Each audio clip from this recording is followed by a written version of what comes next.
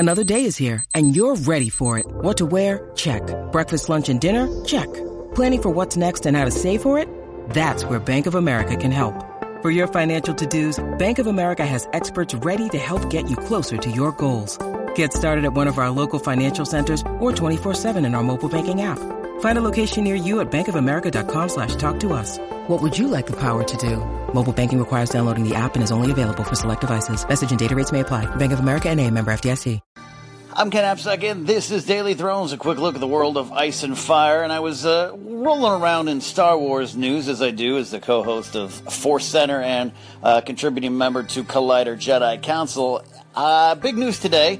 Well, not big news if you're not in the Star Wars bubble, but they started releasing some information from an upcoming book called A Certain Point of View, taken from Obi-Wan Kenobi's From a Certain Point of View line, of course, and it covers 40 stories from 40 different authors in honor of Star Wars A New Hope's 40th anniversary, and it's based on characters in and around that time period, small characters, big-time characters, important characters, and I'm looking forward to this book. It's an interesting book. It's an interesting take. It is the galaxy from a lot of different point of views. Hey, that's why their title works. And it got me thinking, would you guys like that for Game of Thrones? I mean, I gotta imagine we would. That kind of fits into our mentality. George R. R. Martin did a great thing when he chose to tell the story from point of view characters. Most of them, especially early on in the books, are the main characters. It's the characters that you would expect to follow. Later on, some different points of view do come into play. The point of view characters change, which by the time, really, when you notice it in the fourth book, which is drastically different in terms of characters than the other books, it's actually a welcome change. I like it. I like the world from a point of view of other characters. But would you be interested? Now, we want George to finish the other books. But let's say he has time. Let's say he lives till he's 100. Would you be okay with him writing a book, an anthology of stories, from the point of view of minor characters? Some that maybe we haven't met yet, some that we definitely know. Like, for instance, Hot Pie and their time at Harrenhal. Maybe you'd like to hear his version of it.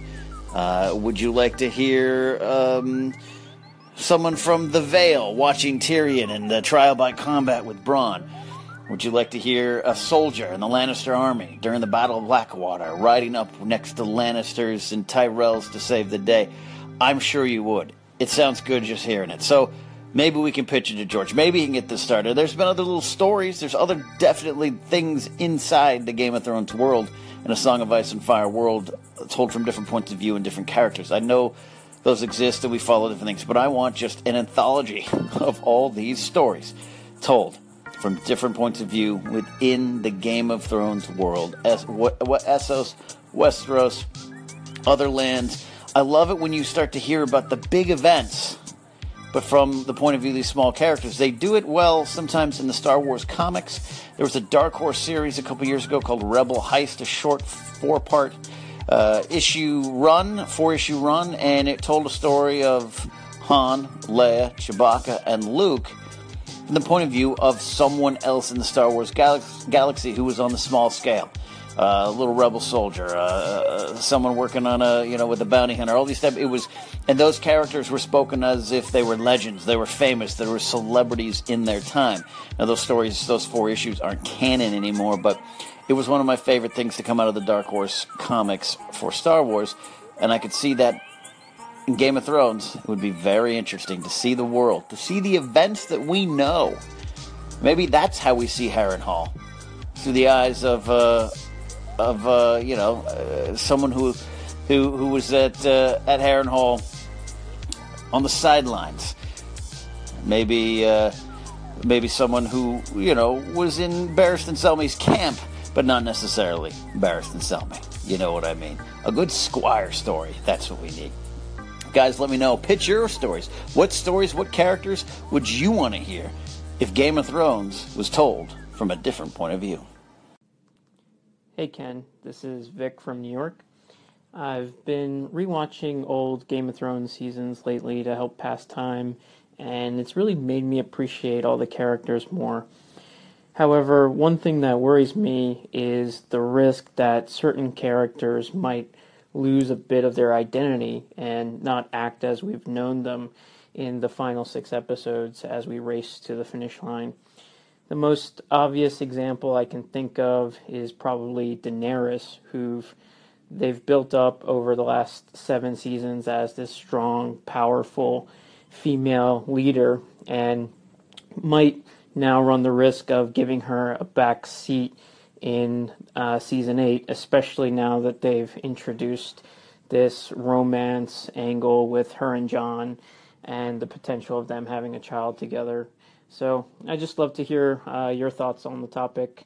Love what you do. Great call from Vic about characters and who they are and the choices they make, and how sometimes HBO's Game of Thrones can have the characters make choices we don't think they should make, especially if you're a Song of Ice and Fire devotee.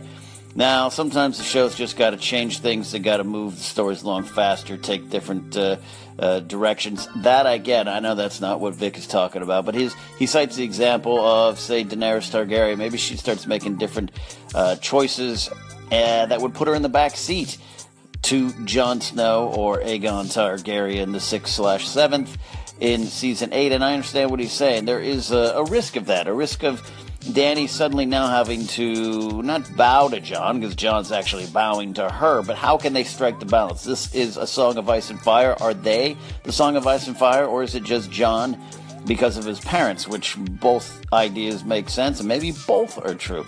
So let's hope Dany keeps making strong decisions and she doesn't fall behind Jon, that this remains their story. I understand what Vic is saying to that, and it's happened before. Jon Snow, Season 6, Battle of the Bastards.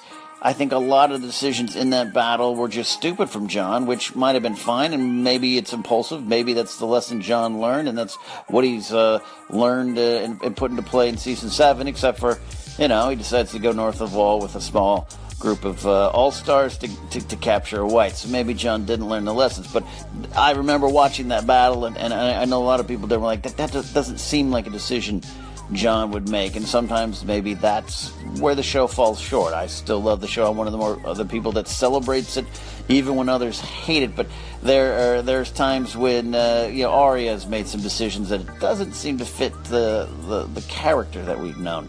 Just seems to fit the story. That's the danger of in any writing. You don't want to do that. Your characters should drive the story. The story should not drive the characters.